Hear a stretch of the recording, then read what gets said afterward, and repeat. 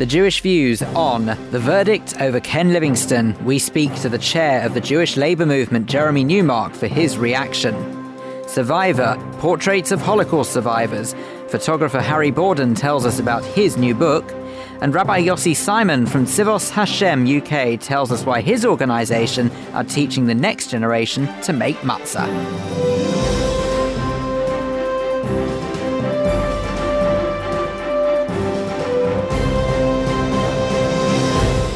But first, with a roundup of the Jewish news from the past week, I'm Jason Rossum. Ken Livingstone has been suspended from the Labour Party for another year and has avoided being permanently kicked out. The hearing by the National Constitutional Committee, the party's highest disciplinary body, followed on from his comments about Zionism and Hitler. The verdict has been criticised by various key Labour figures, including Shadow Attorney General Shami Chakrabarti and Deputy Leader Tom Watson. Chief Rabbi Ephraim Mervis said this was a chance for the Labour Party to show that it would not tolerate willful and unapologetic baiting of the Jewish community.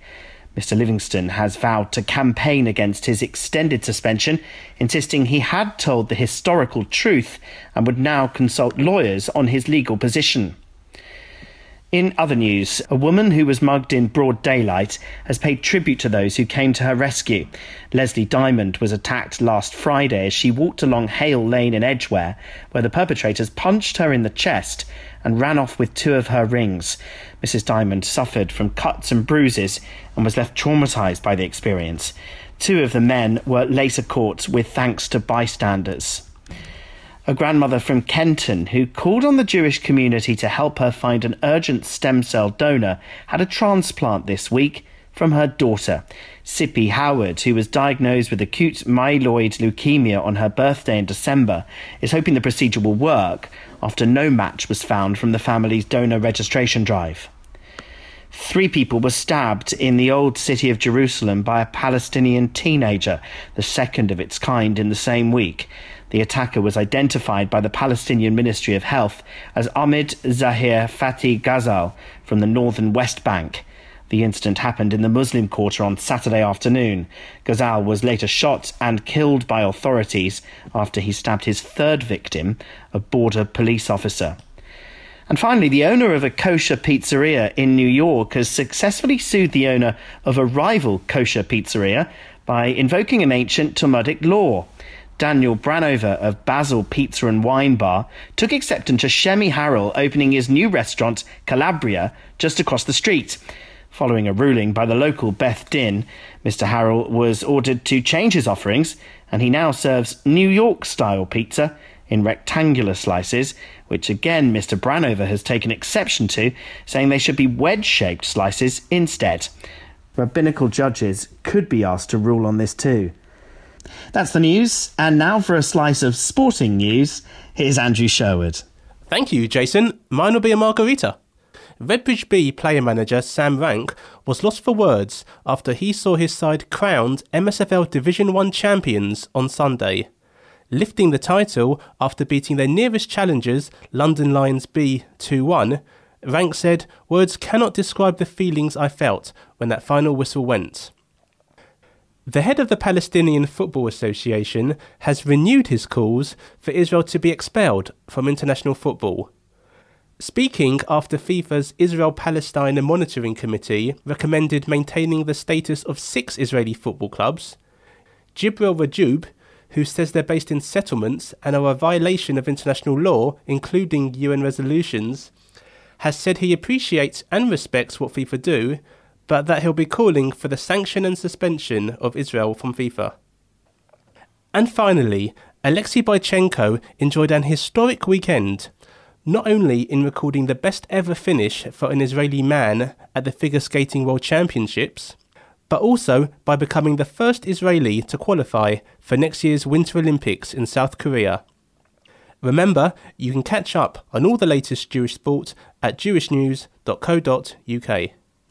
Andrew, thank you very much indeed. Well, welcome along to this edition of The Jewish Views. I'm Phil Dave. Let's start off, as we always do, with a look through your copy of The Jewish News for this week. Joining me to go through it is editor Richard Farrer and news editor Justin Cohen. And I'm sure it's going to come as a massive shock to know that there really is only one person who features on the front page this week. We saw him on the front page last week. We see him on again this week. You'd be forgiven for thinking it's the same edition, but my goodness me, what a difference a week makes. Richard, I'm of course talking about Mr. Ken Livingstone. Yes, 3 little letters, spelling one big word for us this week, Ken. I know tradition dictates that usually I'm the one that kicks off the newspaper review and talks about the front page, but with Justin Cohen here in the room, the man who's quite simply, I think, a authority on this subject. I think it's only fair that I throw it over to him to set the scene. I agree, actually, because, Justin, I can't even begin to describe the week you've had, so maybe you can instead. It's been pretty hectic. I was outside Church House at the end of last week already on Friday, expecting a result in the hours before Shabbat. We were told, I think about an hour and a half before Shabbat came in, that wasn't going to happen. So the media pack, myself included, returned for the result. We expected shortly after 3:30 on Tuesday. We were actually ended up waiting until about 8 o'clock for the result, and the result was Ken Livingstone is guilty on 3 counts of bringing the party into disrepute, but he isn't going to be expelled. Only a suspension, a further 1-year suspension on top of the year he's already spent outside the framework of the party. And as you can imagine, as we expected, that sent pandemonium, I would say, through the community. People went apoplectic at this result. It's just, we've heard months and months of people at the highest levels of the Labour Party, from Jeremy Corbyn to John McDonnell and others, saying that there'd be zero tolerance towards anti-Semitism within the party. And yet, when the opportunity came to actually, exact proper punishment here and actually to bring that to the fore, they could only suspend. It was a decision, it has to be said, of a 3-person panel of the National Constitutional Committee, but they were acting on behalf of the Labour Party, and the Labour Party here has failed once again, as they did a couple of weeks ago with the Oxford Union Labour Club, to show that zero tolerance means zero tolerance. Yeah, and I also think the silence of some of the key members of the shadow cabinet, I think the absence of any comment actually speaks volumes. I mean, this is a party that has prided itself on its Chakrabarti report and being zero tolerant anti-Semitism and setting a gold standard for racism, etc. And this is the nub of it. They have failed. The whole thing has been transparent nonsense from start to finish. This was the only opportunity they had, I think, to draw a line in the sand, set the clock back to zero and perhaps draw the Jewish community in. And as we wrote in the leader this week, the relationship now is beyond repair. There's going to be more investigations, subsequent investigations to the reactions that have come as a result of the further suspension, the things that Ken's been saying, the things that Ken said on the tube to Justin a few days ago after the verdict. Again, I think are going to call into question what he's said and could potentially bring the party into disrepute. Again, we've got this ongoing story that's never going away. The party has failed, and as our leader has said, the party is over, at least for the Jewish community. Well, it's interesting you say it like that, because of course I will be speaking later on in this very programme to Jeremy Newmark, the chair of the Jewish Labour Movement, to find out exactly what his reaction is to that point. But as you've already alluded to, Rich, Justin, you managed to bump into a certain Mr. Livingstone on his way back from the hearing on the train, and I believe we can now hear some of that, of what happened with your interview with him. I grew up in that post-war Britain where 2 of the main terms of abuse were jumped up little Hitler, and when people said I'm only doing my job, people responded saying, isn't that what concentration camps are saying? Those were common bits of slang and abuse back in the 1950s and 60s. One last chance to apologise for the hurt I'm telling you has been caused. If anyone was upset, I'm really sorry about that. All I say, read your history. Can you do it without the if? No. There's a very interesting choice of the word if there, isn't there? Because it was almost, he refused to remove the word if he caused offence, because you in so many words told him he did cause offence. It was very much a politician's apology. It's the kind of apology we've had on many occasions in the past when a politician frankly isn't fully sorry or doesn't fully acknowledge the hurt and the pain that they've caused. I put it to him that he might want to repeat that sentence without the word if, and he did pointedly refuse that. I think it's important to acknowledge here also that Jeremy Corbyn's intervention was pretty significant. I was speaking to people minutes before he intervened and criticised Ken Livingstone in very clear terms. And they were saying that even if Corbyn says something here, it's not going to be very sufficient. It's going to be a fudge. When in fact, to criticise in the way he did a very long-term ally and make clear that he supports a new investigation into Ken Livingstone and the offence he's caused was a pretty significant moment. And I think, told a story. Certainly did. And just to make one thing absolutely clear for anyone who might be in any doubt, Rich, perhaps you would like to clarify, does the Jewish News support Ken Livingstone? Isn't this extraordinary? I mean, it just shows how surreal it is. Not only did the news editor of the Jewish News spend an extraordinary 12 minutes on video interviewing Ken as he headed back to Kilburn to get his fish and chips with his wife after being saved from being expelled from the party and getting his just desserts. The next day, he starts traipsing around in the way he absolutely loves to do around all these media outlets. I'm surprised he's not on the Jewish Views this week. I'm sure he was knocking on your door too. ITN. He's welcome anytime. Yeah, of course. I'd love to hear from him. ITN, Newsnight, LBC, BBC News, claiming that the Jewish News supports him and the Jewish News has endorsed him and his position and says that he should not be expelled. Now, he has been in the media long enough to know the difference between a blog and editorial comment from a newspaper. Last week's front page was, after Brexit, time for Kenzit. It's absolutely time to kicking him out of the party. It was absolutely categorical, unambiguous, that this man has to go. But Ken Livingstone literally printed out into a little A4 piece of paper a blog from somebody who contributes. Many hundreds of people contribute on our blogging platform, and it clearly says at the top these are individual views, not the views of the newspaper. A gentleman called David Woolchover had chosen, in his wisdom or otherwise, to say that Ken should not be kicked out. But Ken used that, manipulated that to suggest the Jewish News was supporting him. Yeah, it's undermining our position amongst some readers who are concerned now, and we'll see how we feel about that. Well, unbelievably enough, there is other news in the paper this week. So let's take a look at the 18 under 18, shall we, Rich? Yeah, I mean, regular followers over the years will have known that we do lots of lists. We like to identify where the community... We love a list. Oh, gosh, do we love a list. Listicles everywhere.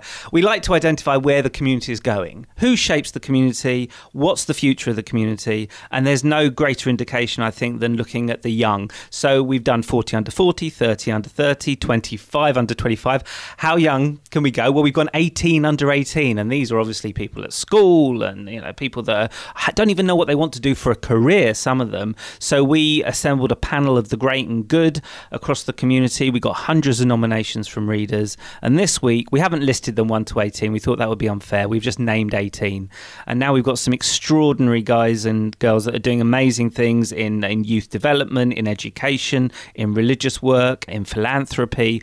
Obviously, I'm not familiar with a lot of them and wasn't before I learnt about all their incredible endeavours. But do have a look at the paper this week. They've all got profiles and they all are absolutely worthy of praise. Well, we look forward to reading them, but that unfortunately is all we've got time for a look at the paper for this week. Of course, though, we do look forward to the time, certainly from a point of view of making it easy on yourself, when you eventually reach 1 under 1.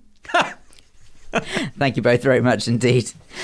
Don't forget you can pick up your copy of The Jewish News every Thursday across London, or you can always read the e-version online at jewishnews.co.uk. Now, as you've been hearing, Ken Livingstone has avoided being permanently kicked out of the Labour Party over his comments on Zionism and Hitler. The former Mayor of London learned his fate at a hearing this week by the National Constitutional Committee of the Labour Party.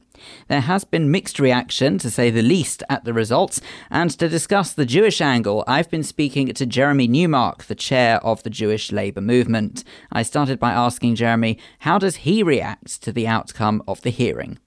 The outcome, in terms of Ken being found guilty on all 3 charges of bringing the party into disrepute, was the only possible outcome.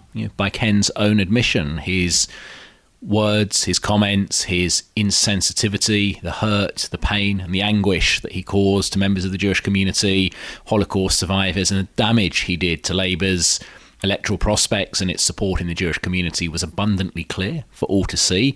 I testified before the committee to evidence that, and pretty much every mainstream leader of the Jewish community made that clear in the public domain. However, the sentencing of 2 years suspension, 1 year of which was already deemed to have been served, and that's only suspension from holding office and representation in the Labour Party, it's not suspension of his membership, was completely dissonant and out of accord and out of sync and misaligned with the scale of Ken's offence. So what would you have liked to have seen the sentence be if it were, obviously it's not up to you, but if it was up to you, what do you think would have been the correct sentence? Well, I called for Ken to be expelled from the Labour Party. This needed to be the end of Ken's political career and the end of Ken's future activism within the party.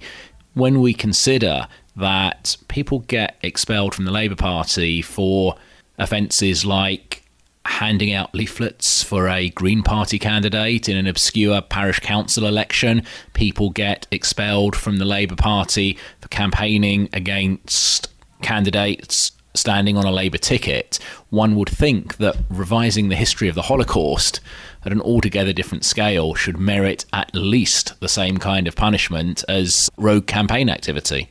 But then again, having said that, what you've just mentioned in terms of those who have been expelled for other activities is not necessarily a person who has quite a loyal Labour following and also furthermore was former Mayor of London, so obviously has achieved political greatness in his career. Does that play something in the way that he was treated? Well, Ken's political track record, and I don't want to take the credit away from him for that, is firstly what makes this episode particularly sad. It's tragic that ourselves as the Jewish Labour movement, the oldest existing affiliate of the Labour Party, should have to call for the expulsion of somebody with Ken's track record. But secondly, I think it's fair to say, I think that most of our current party leadership would agree with it. If you held or have held positions of huge responsibility in political life, and particularly positions of responsibility in the Labour Party, a party that was founded in opposition to bigotry, racism and anti-Semitism, the responsibility upon you to reflect those core fundamental values of our party is increased manyfold over ordinary members of the party. So, contravening those values in the way that Ken did would have been bad enough from an ordinary party member, but from somebody of his profile, with his track record, that's been around as long as he has, should not only frankly ought to know better, but need to understand that the scale of the impact of their remarks is much more damaging than had it been from somebody without that kind of a track record. I know that at the time of when the Naz Shah incident occurred, a little while back, that you had taken the time in your position in Jewish Labour movement to speak to Naz Shah and try to help her see the, shall we say, errors of her ways. Have you had the chance to do the same with Ken Livingstone? Have you spoken to him at all? Have you been in contact with him? Look, the huge contrast between Ken Livingstone and Naz Shah is that we were able to work with Naz Shah and have a dialogue with her and work to train and educate her and get her to the point where she's now become actually a beacon for tolerance and understanding, is because she immediately demonstrated contrition. She showed in a very public way that she recognised the scale of the hurt, the pain and offence that she had caused. Look, I've known Ken for over 25 years. He has a blind spot on these issues. There was simply no way that Ken was going to give an inch. Even outside his own expulsion hearing, both before and after the result, he doubled, tripled and quadrupled down, continuing to sprinkle around the language of Hitler and the Holocaust as if it was some kind of worthless political confetti. So, they're two very different cases, two very different approaches, and unfortunately, it hasn't been possible to take the same approach with Ken that we did so successfully with Naz Shah, and that's tragic. Yeah, I mean, I should highlight, obviously, that when I refer to Naz, I appreciate that it is obviously a different case, but my comparison was merely, have you had the chance to speak to him? That was all I was referring to. They are different cases, but let's remember, one of the charges against Ken related very directly to Naz Shah, in that even after Naz recognised, admitted and apologised for the anti-Semitic nature of her social media postings, Ken continued to defend them. Ken continued to say to deny the anti-Semitic content and say that Naz had been bullied and that Naz had been pushed into contrition, so that there is an interrelationship between those cases. And I think it is a very apt comparison. But look, they're two very different people, two very different personalities. They took two very different approaches. But you're right. I think as a Jewish community, we're not dogmatic. We're actually very pragmatic. And had Ken given us the tiniest glimpse of something that we could grab onto to have a process of healing and a process of contrition and a process of bringing this back from the prospect of formal hearings and tribunals and constitutional committees, we would certainly have grabbed at that. What are the ramifications going to be to the Labour Party, do you think, following this, as far as the Jewish vote's concerned? Well, I think the story continues to rumble on. Support for the Labour Party in the Jewish community has dipped to an all-time low of somewhere between 7 and 8%, which is deeply unfortunate. I was talking to one of our local election candidates for county council elections in a heavily Jewishly populated area, and the impact on his campaign has already been devastating. Nevertheless, I think this is continuing to rumble on. We had a series of announcements. First of all, Shadow Attorney General Shami Chakrabarti making it clear that she felt Ken's remarks since the hearing and lack of contrition since the verdict potentially opened the possibility of a new investigation and a new set of complaints. Jeremy Corbyn then followed up with a very robust statement a couple of hours later, making it clear that he now expects Labour's National Executive to review the remarks that Ken made since the verdict, look at his lack of contrition, and to consider bringing forward a new complaint. This is far from the end of the story. Is there any way back for Labour as far as the Jewish vote's concerned? I think there is over time, and I think the reason for that is, as I said earlier, ultimately the reason that for so many years there was a natural alliance, if you like, and a natural alignment between Labour and the Jewish community is because at its very core, Labour values are Jewish values about equality of opportunity, caring for the needy, helping the oppressed. These are all things that strike a huge note of resonance with Jewish values, particularly at this time of year as we approach Pesach, the narratives of freedom and liberation. So when you strip this away from the rough and tumble of day-to-day party politics and start to look at the very core values of the Labour Party, I think that whilst we may be going through a difficult and turbulent period, I'm very confident that normal service will be resumed. And I look at our own membership at the Jewish Labour Movement, and ironically, our membership's been growing on a daily basis. And actually over the past week, since this set of issues around Ken Livingstone,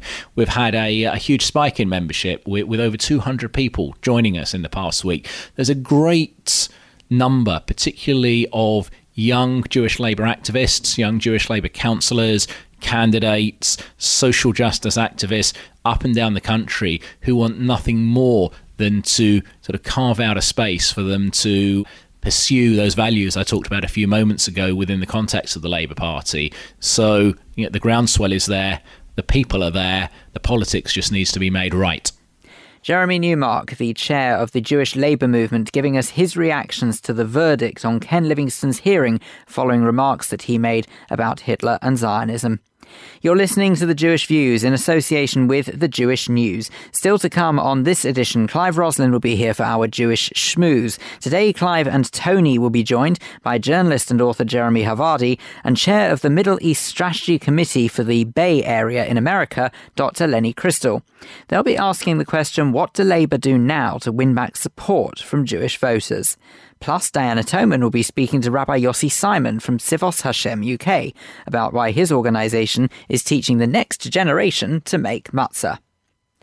But first, photographer Harry Borden can usually be found snapping the likes of Elton John, Paul McCartney and even the late Margaret Thatcher. But his new book focuses on a very different subject. He has spent the past few years capturing Holocaust survivors, 200 of them in all, a project that has seen him travel all over the world. Arts editor Kate Fulton has been speaking to Harry to find out more about Survivor, a portrait of the survivors of the Holocaust. Kate started by asking Harry to tell us a bit about his own personal background. I was born in New York. My father's Jewish, although he would probably say he was an atheist, although as far as Politically, he's definitely Jewish, but as far as any kind of spiritual sustenance or kind of traditions, he's not really that interested. I kind of was born in New York. My parents came to London. My dad worked in advertising. He was initially joined the American Marines when he was a young man, then worked in advertising in New York, and then like one of the madmen, and then came to London. My brother and sister were born. And then he, I think, probably had a midlife crisis and decided that his life, he wanted control, he wanted to sort of escape the sort of capricious nature of the advertising industry, and bought a pig farm in Devon. So the majority of my childhood I sort of spent in Devon from probably about the age of 6. Right. And was it around Devon that you realised that that you should have had a good eye, that you were good at taking photographs? I think I had a very good friend. I subsequently sort of ended up going out with his sister, and he's probably my best friend. You know, I sort of meet him once a week and we play snooker together. And he bought a camera when we were about sort of 12 because he was into it. And I sort of saw the pictures that he took, and I just thought how wonderful. They were quite cliche looking back, sort of backlit leaves on trees and sort of landscapes and things like that. And I went to Exeter and bought a second-hand Minolta from the London Camera Exchange, as it was called then, and you know, we kind of had this friendship, which, you know, at the centre of it was our photography, and we ended up going to college together. He sort of fell away, and you know, he's a builder now, and I just carried on. Then, you know, subsequently was influenced by other photographers at the college, and then the great photographers, you know, that influenced most photographers working today, you know, people like Richard Avedon or Irving Penn or Diane Arbus. I think there was a point at which we were making straw, harvesting the straw in the field, and my parents had bought me this lens, a sort of a zoom lens, a Vivitar zoom lens, and I do remember going down there and sort of instinctively feeling a need to frame things in a certain way. And I think that's all that being a photographer is having an opinion about how you organise things within the graphics of a frame. So it's not so much about going to photography school and being sort of formally schooled, or is that important too? No, especially now. I think it was back then. I think you had to kind of adhere to a certain level of technical ability. Back then it was sort of quite male. It was a sort of a slavish kind of obsession with technique, and the more obscure the better. But now, because of sort of the technology of photography, because everyone's taking pictures, there's been a kind of paradigm shift. Everyone's a photographer, and so because of the technology and the advances that have been made, photography can be free to be about more interesting things than just technique. My daughter's a very good photographer, but I was pleased when she, instead of doing photography, did a psychology degree, because I think we don't know what the technique will be. You know, it's changing sort of almost on a daily basis. So it's more about having ideas and sort of what you have to say. In the case of portraits, creating intimacy. So technique was important when I started, but it's probably less so now. What was it then that you thought made you different? Why did you decide to pursue a career in photography? I can't say that my parents were kind of super supportive. The same goes for my brother and sister, who are both artists. I think it's just something innate in some children, and actually my son is a bit like that. Even though your experiences sort of are to the contrary, you kind of just have this rather deluded belief in yourself. So I kind of have always sort of believed that I could do whatever I wanted. I want to talk about your book, this fabulous book about survivors, and you photographed various Holocaust survivors. What inspired you to photograph them? I mean, surely they've been photographed and spoken to lots before. What made you think you could make a book featuring them? Well, I got to the point in my life, as often you do, where where I was sort of 40 and I'd been relatively successful at what I did. It was kind of very seductive, you know, photographing famous people, meeting David Beckham or Baroness Thatcher or whoever. I still do my portraits in parallel with doing personal projects, and I just thought I want to do personal projects and things that I do get more intrinsic pleasure, that I'm interested in. So on a personal level, it was an exploration of my identity, finding out a bit more about my dad. You know, my dad sort of just drew a veil over any of his Jewishness, apart from, you know, his steadfast belief in Israel and so on. My grandmother came to stay, Lillian, who was originally from Romania, and I talked to her. She talked to my sister about Jewishness. And so on a personal level, the project was kind of an exploration of my identity. Went to Israel, and I didn't know what a Shabbat dinner was before, and I had my first Shabbat dinner. And then on a more general level, I wanted to do something that was meaningful and had the potential to be sort of profound. I just felt that the Holocaust had often been approached in a way that put simple kind of cliches onto people, so they were either portrayed as kind of victims of this kind of uniquely horrific event or kind of heroic. And I just think, like most things, it's much more complicated than that. And so I wanted to sort of portray these people just as people. And frankly, as also a rebuttal to Holocaust denial. Did you feel you had to get to know the people first before you photographed them? Initially, I gave a talk at the London Jewish Cultural Centre about my portraits, and I think there were some survivors that came along to the talk. And then at the end of the talk, I sort of said, look, would anyone be interested in being part of a project that I want to start, photographing Holocaust survivors? So the people that I got, were all quite keen to be involved, because I didn't want to waste anyone's time, and I didn't want to get people to participate who weren't really into the idea of being photographed by me. And then after I had a few people who'd sat for me, and we'd collaborated and made a interesting picture, and I got them to write a sentence in their own handwriting, it started to take shape, and I was able to sort of upload a few pictures to the website. And then when I went to Israel, I did an interview with the Jerusalem Post, and then when I was in Australia, I did an interview with the Australian Jewish News, and the same in New York. I had people emailing me who wanted to be involved and were intrigued. Well, the book is for those people who are listening and may not have seen the book, it's beautifully photographed, very meaningful. You really do feel, as people say, that you can see inside the people's lives. It's very powerful. The book is on sale now, isn't it? Yes, that's right. In the UK, it came out on Holocaust Memorial Day on the 27th of January, and then it's being launched in Australia next month, end of April, and the same in Israel and the States. I've had an amazing, wonderful sort of response, but the most important thing is all the people. I made sure the publisher, the deal that I sort of struck with them, was that it involved everybody who was in the book getting a copy of the book, and they're the people that matter, and they, that everyone's been really pleased to be involved. Photographer Harry Borden talking to arts editor Kate Fulton there about his new book, Survivor, A Portrait of the Survivors of the Holocaust. For more information, you can go to our website, jewishviews.co.uk. In just a moment will be this week's Schmooze. Remember, we live stream the Schmooze on our Facebook page every Thursday evening from 7 p.m. British summertime. That address is coming up, but it means that you can comment along as the discussion unfolds, and we'll try and read out some of those comments as and when we get them.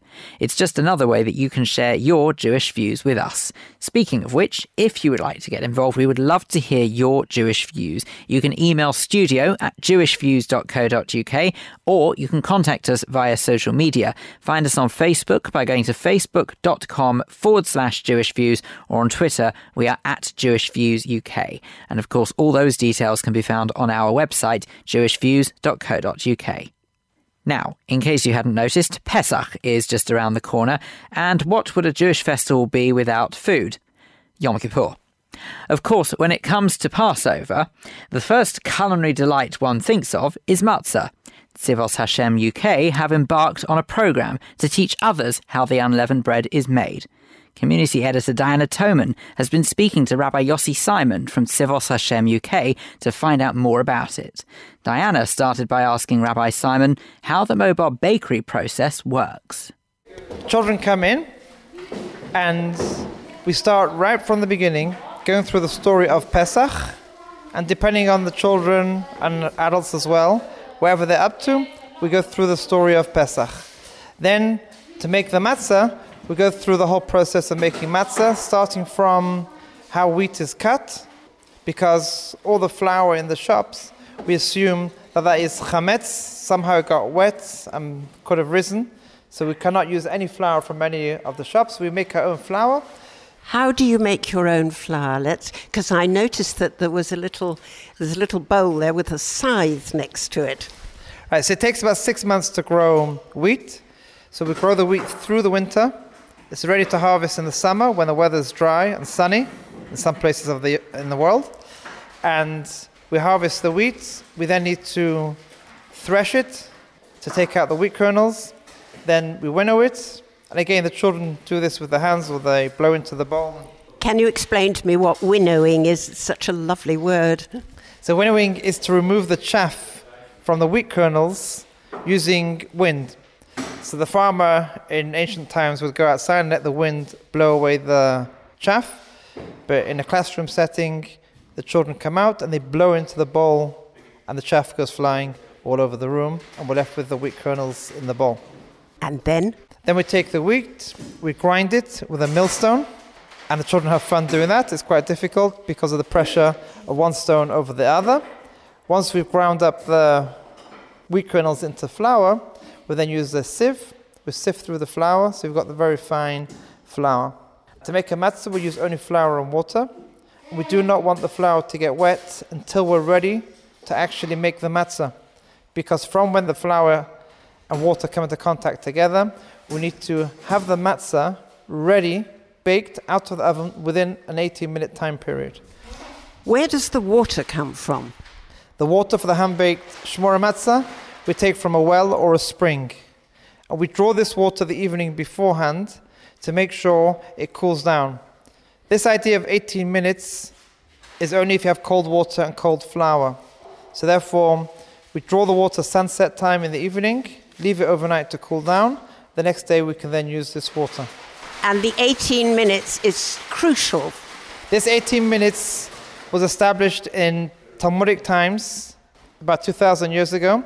The rabbis did experiments with wheat flour, and they said, if you use cold water and cold flour and bake your matzah in less than 18 minutes, it will not become chametz.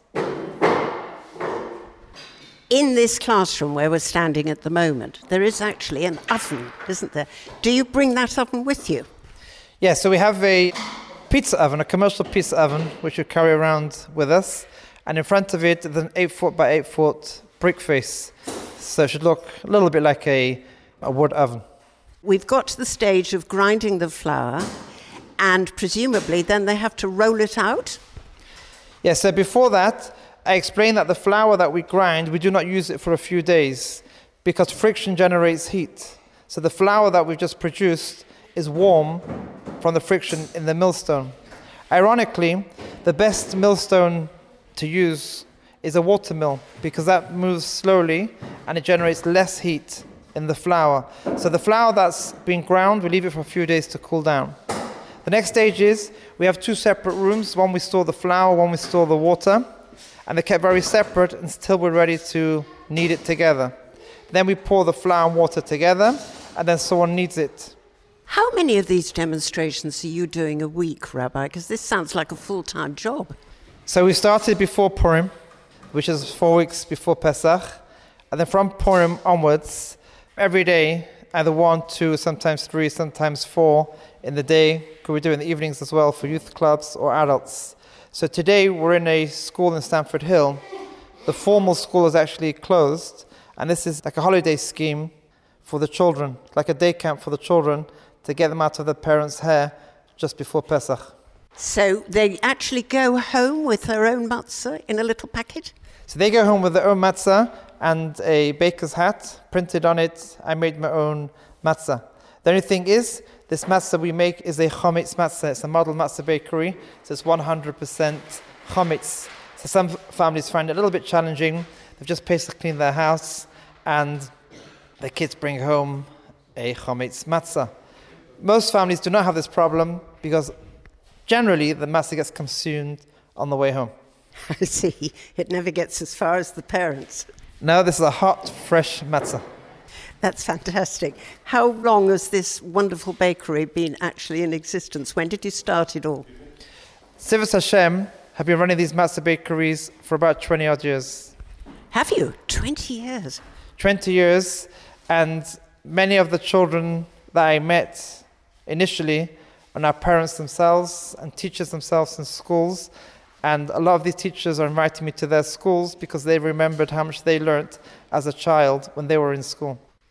Rabbi Yossi Simon from Tzivos Hashem UK talking to community editor Diana Toman there about their mobile Matzah bakery. And in fact, if you'd like to see some images of the mobile bakery, then you'll find those at our website jewishviews.co.uk. You're listening to The Jewish Views, and this is the Jewish Schmooze, the part of the show where studio guests join me, Clive Roslin, to discuss matters that you've been hearing throughout the programme so far. And joining Tony Honigberg and me today is journalist and author Jeremy Havadi and chair of the Middle East Strategy Committee for the Bay Area in America, Dr. Lenny Crystal. And the subject today is the one that you've been hearing throughout this programme. Ken Livingstone has avoided being permanently kicked out of the Labour Party over his comments on Zionism and Hitler. He has instead been issued an additional year suspension from the party.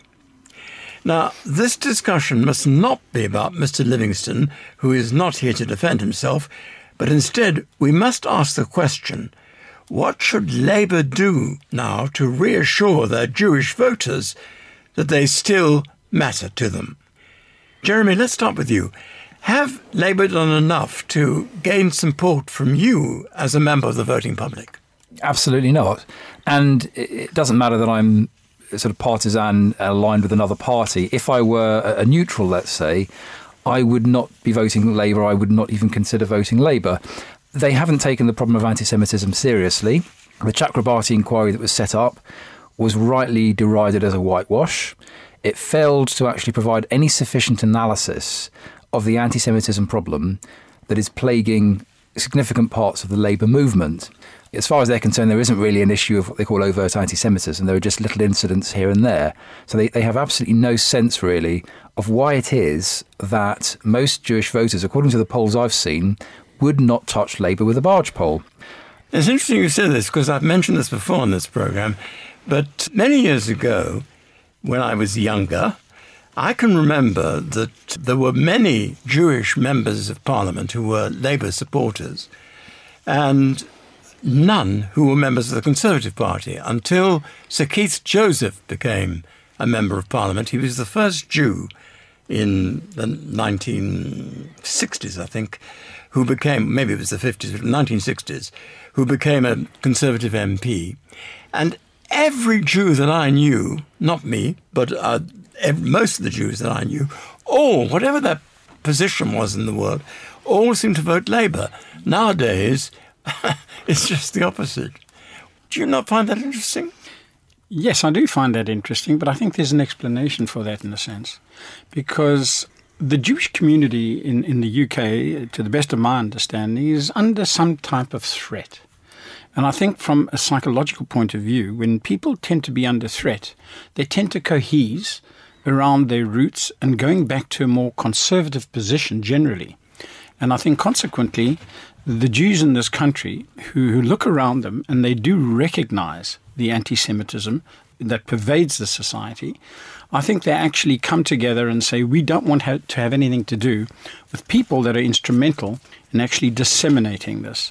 So I do actually see the reasons as to why this is happening.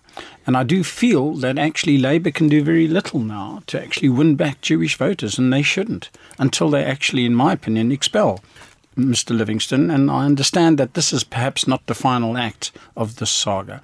And whether or not an expulsion does anything to change the atmosphere, I'm also not that certain, so it remains to be seen. I think Labour have completely lost their way. I think they've forgotten also, as you mentioned, that the funding that went into the original Labour Party came from Jews. Jewish MPs were in the Labour Party, as you've already said, and I think Labour has forgotten all about that. And do they need to remember that now? Because Jewish people are now more affluent and probably vote more towards Conservative than towards Labour anyway. Maybe they don't need to have to worry about it so much these days. There still are a number of Jewish Labour MPs, though, aren't there? Oh, there are, yes. Still quite a few, but not in great abundance. But then there's a few Conservative MPs as well. There are more than a few. There are a number of Conservative Jewish MPs. Yeah, that's what I'm saying. They don't. Labour doesn't outweigh the Conservatives. And we now have a Prime Minister who, on the night that she became Prime Minister, was dining with the Chief Rabbi. Yes. But the thing is, Clive, it was quite natural for British Jews to gravitate towards the Labour Party under the years of Tony Blair and Gordon Brown. Those prime ministers and MPs took a sensible position generally in regard to Israel. They took a sensible position certainly in regard to Zionism and wider issues of Jewish identity. They embraced it, and even though we might not have agreed with everything they said, the bottom line is they were very sensible and centrist in their views. Whereas in the last couple of years, the Labour Party has been overtaken by radicals. It's been overtaken by those who are very much more on the hard left, and they've been supported by a deeper movement of people on the hard left. You only need to look at some of the views expressed by supporters and others on that side to see how they latch onto a conspiracist mindset, which, for example, regards even the whole idea of having an anti-Semitism inquiry as a Tory plot, as some aberration designed to try and stifle criticism of Israel. They believe that the world is dominated by the Rothschilds. I mean, you see this stuff all the time. The hard left has a deeply anti-Western conspiracist mindset, which is quite happy, actually, with certain expressions of anti-Semitism. And so, naturally, when the mainstream of the party appears to be gravitating in that direction, of course, most British Jews will be appalled and alienated. But the fact is that I can remember back a few years, Tony Benn, who was the hard left in those days, and Harold Wilson always said about Tony Benn, I've got him in my cabinet so I can have him blowing in instead of blowing out. But Tony Benn, whom I had the great good fortune of interviewing on one occasion, I happen to know was very pro-Jewish. So why has the left changed now to this extent? But I think Tony Benn was pro-Jewish, but very, very critical of Israeli politics and Israeli governments at the time. So basically, he dichotomized that, and he reflected the hard left view of how they interpreted and saw Zionism. Although he was a Zionist, he was a pro-Zionist when he started out his career. But I think he moved with that hard left in terms of really advocating quite a hostile position towards Israel. I think today we find that that hostile position is now prevalent and kind of mainstream in the Corbynista movement and the hard left, which seems to have taken over the Labour Party. I think therein lies the difference. Times have changed, and the swell of anti-Israel, and by the way, helped tremendously by the media. And I think the Labour Party has moved. It may come back to the centre at some point. And unless they get to the heart of that problem, how the party itself needs a radical reform from where it is now, they don't get it. It's not just about individuals. It's not bad apples. It's about the whole basket. Well, I'm not defending these people, but is it not perfectly all right to say things that they disagree with about things that happen in Israel, for example?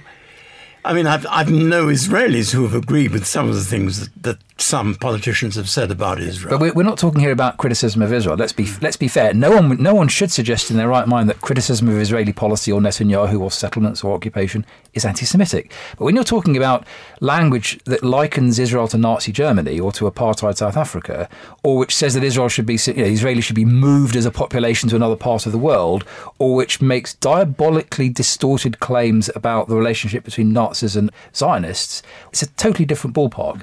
I think from an individual point of view, if you're a lifelong member of the Labour Party and you're an activist and advocate for the Labour Party, it takes a tremendous amount of courage to face yourself in the mirror and say, look, this is not the party that I've been supporting, and actually to leave the party or to demonstrate in a vociferous way. And collectively, it does take a movement, a groundswell of Jewish Labour supporters and the Labour Party, the Jewish Labour Party, to come out and not just make fine statements. It's to actually go out and protest and be part and parcel of a movement that tries to do something about changing the atmosphere. I think, to be fair, they have. The number of them, I've heard them on the radio, I've read about them in the newspapers, a lot of, not just Jewish Labour MPs. No, that's true. Labour MPs who might be Christians, Muslims, whatever, who have all been, about this particular case at the moment, have all been very critical of the way the Labour Party's behaved. Do you think the Labour Party are now beyond redemption, and is there now room for a new party to be formed from the moderate, let's say the moderate left and the extremist left? You could say that about any party too. Well, the Labour Party particularly, because of all the incidents that have been going on. Well, do you? Well, possibly. I think that may be where it needs to be now. It needs to be disbanded and a new party come forward, definitely. Or do you think we would have the same problem? I think probably you would have the same problem. I mean, how do you start doing that? If you are a Labour member of Parliament, Do you stand up and say, I'm starting a new party? They tried with David Owen, I remember, and Shirley Williams. That's right. And see where that got them in the long run. But clearly, it didn't work, did it? No, it didn't. And I think that history shows us that sort of thing is very difficult to achieve. So what do you do then? I frankly have no idea. I think it's beyond the pale. And I think that politics overall have to play themselves out in this country to see where it's headed. I mean, if people are going to kick back against Corbyn, it won't be because of the Jewish issue or the anti-Semitism. It'll be for larger issues that face the country. The problem this makes, of course, is that we've now haven't got a strong opposition party. If, let's say, we go to the vote, there's not a strong opposition party for the Conservative Party. And you need, in government or in Parliament, you need a good opposition party to fight against Labour. Well, that's interesting you say that, because The Times this week has had a very interesting article in which it talks about the fact that the Conservative Party is not very interested in having an election at the moment for the simple reason that a great number of seats, Conservative seats, are probably going to go to the Liberals, who are having a resurgence, because these Conservative seats don't like what's happening to the Conservative Party at the moment. Yes. So, I mean, it works for both parties, perhaps. Perhaps it does, yes. Yeah. I think, sadly, bigger issues such as Brexit and the consequences of Brexit, etc., will actually hold the sway in terms of the public's perception of where the parties are. And very sadly, I think the anti-Semitism issue is a minor issue in the minds of the general public. Well, it doesn't affect most of them. That's the thing. No, but I think that one poll I saw suggested that 1/3 of British voters are actually turned off Labour because of anti-Semitism. But you're right. I mean, it's never going to be the main issue at an election. But I think there is a sense of a mood music here. I think Labour is seen as a party that you can't trust on so many issues, whether it's the economy or the NHS or any of the other big issues in public policy.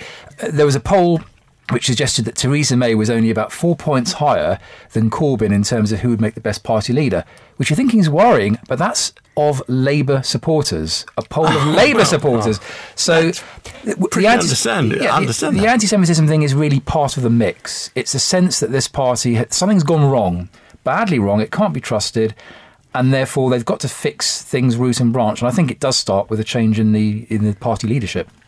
So you think that there will be the Labour Party will not be able to deal with anti-Semitism until it has a different leader. Is that what you're saying? Yes. I agree. Well, there we'll have to leave it. It's been a very interesting discussion. Thank you all very much indeed. My thanks to our guests, journalist and author Jeremy Havadi, and chair of the Middle East Strategy Committee for the Bay Area in America, Dr. Lenny Crystal. Now, just ahead of our rabbinic thought for the week, it's time to hear from Jewish domestic goddess Denise Phillips again. And this time, quite rightly, she has a delicious recipe for Pesach. What have you got for us today, Denise? We're going to do a recipe that is perfect for Seder night, and it's called oregano and olive roast chicken. The family love roast chicken, and they certainly love olives. It takes about 30 minutes to make, but what I really want to stress is that the best flavour is if you can marinate this even a day or so in advance. And what you're going to marinate this in is juice of 2 oranges and zest of 1, a bunch of fresh oregano, and that's the leaves, just chop the leaves, 3 cloves of garlic, peeled and roughly chopped, and about 4 tablespoons of olive oil. So mix all those lovely, lovely ingredients. And when the pieces of chicken you're going to use to cook this, it's pieces of chicken, not a whole chicken. So you can use thighs, or you can use breast, or cut up a whole chicken yourself, whatever you want. And sufficient for 6 people. So if you're using it for 6, maybe 12 chicken thighs, for example. So what you're going to do is, having marinated the chicken in those beautiful flavours, you're now going to make the olive topping, and that is made with 200 grams of mixed green and black olives, and those are pitted ones. You don't want to be bothered with ones with stones. 2 garlic cloves, 1 to 2 chilies if you like it a little piquant, as we say, or omit it if you don't like spicy food. Zest of an orange and a tablespoon of orange juice. Again, more oregano sprigs, leaves only. A little extra virgin olive oil. Tablespoon of balsamic vinegar, 2 teaspoons lemon juice, and a teaspoon of honey. And again, mix all those beautiful ingredients together and keep that to one side. So having marinated your chicken, you're now going to roast this chicken for about 45 minutes. And then for the last 20 minutes, you're going to put the olive topping on top and cook that for another 20 minutes. Slice up some oranges and garnish it. And then it's just ready to serve. Oh, as ever, that sounds absolutely amazing. Thank you so much to Jewish domestic goddess Denise Phillips there for that sensational sounding recipe.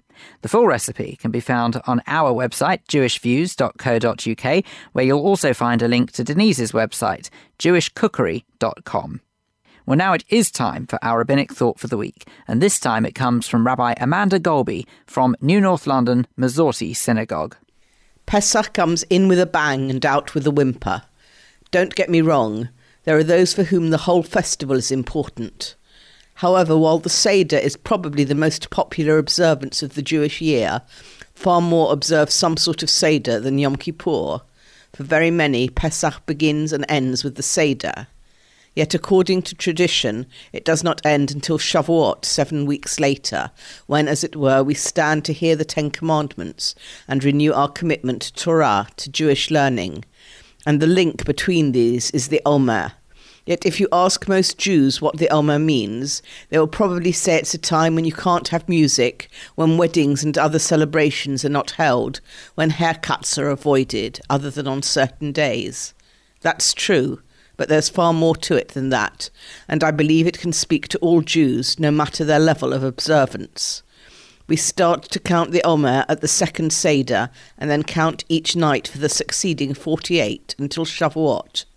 For our ancestors in ancient times, it represented the harvest and was undoubtedly a very tense time. If the harvest failed, there would not be enough food. Who would be in the mood for celebration? As Jews became more distant from agricultural life, we know from the Talmud of the plague at that time among Rabbi Akiva's students that miraculously lifted on Lag BaOmer, whether the plague was disease or Roman persecution. Again, who could celebrate? And in some ways it has become even more complicated in our time. At one level we journey from Pesach to Shavuot, from freedom to revelation, the purpose of our freedom. But as well as ancient days, we have Yom HaShoah, the day for remembering the Holocaust, Yom HaZikaron, Israel's Remembrance Day, which leads us into Yom HaAtzmaut, Independence Day, and since the Six-Day War, exactly 50 years ago, Yom Yerushalayim. We have so much scope for using the Omer in new as well as traditional ways. Yes, when I can anticipate Shavuot and study Torah. We can use the time for a social action project, perhaps thinking of the hungry or those who are still enslaved. We can mark the new days and read about them. And there are many calendars to guide us through this time. I'm always over-ambitious in what I plan at the outset, but I hope I will be able to do something meaningful over the coming weeks, and hope you will too. Chag Sameach. Me personally, I always treat the counting of the Omer as a chance to really remind myself just how lucky I am to be able to turn on music whenever I feel like it. I know, as Rabbi Golby was saying there, that there are many more elements to it, but it's, for me, I would say that's the most poignant part of the counting of the Omer. Thank you very much does go to Rabbi Amanda Golby from New North London Masorti Synagogue with our thought for the week. And that's all the Jewish Views we have time for. Thanks to our guests, Jeremy Newmark, chair of the Jewish Labour Movement, Harry Borden, don't forget his book, Survivor, A Portrait of the Survivors of the Holocaust, Rabbi Yossi Simon from Tzivos Hashem UK, thanks to our other contributors including Denise Phillips, and of course to you at home for listening. And we mustn't forget the team, including our producers, Adam Bradley, Sue Greenberg and Tony Honigberg. You can always listen to the most recent edition of The Jewish Views by visiting our website, jewishviews.co.uk, where you'll also find a link to listen to all previous episodes as well. The Jewish Views is brought to you in association with The Jewish News and is part recorded at the studios of Jewish Care in London. I'm Phil Dave. Do make sure you join us next time here on The Jewish Views. Goodbye.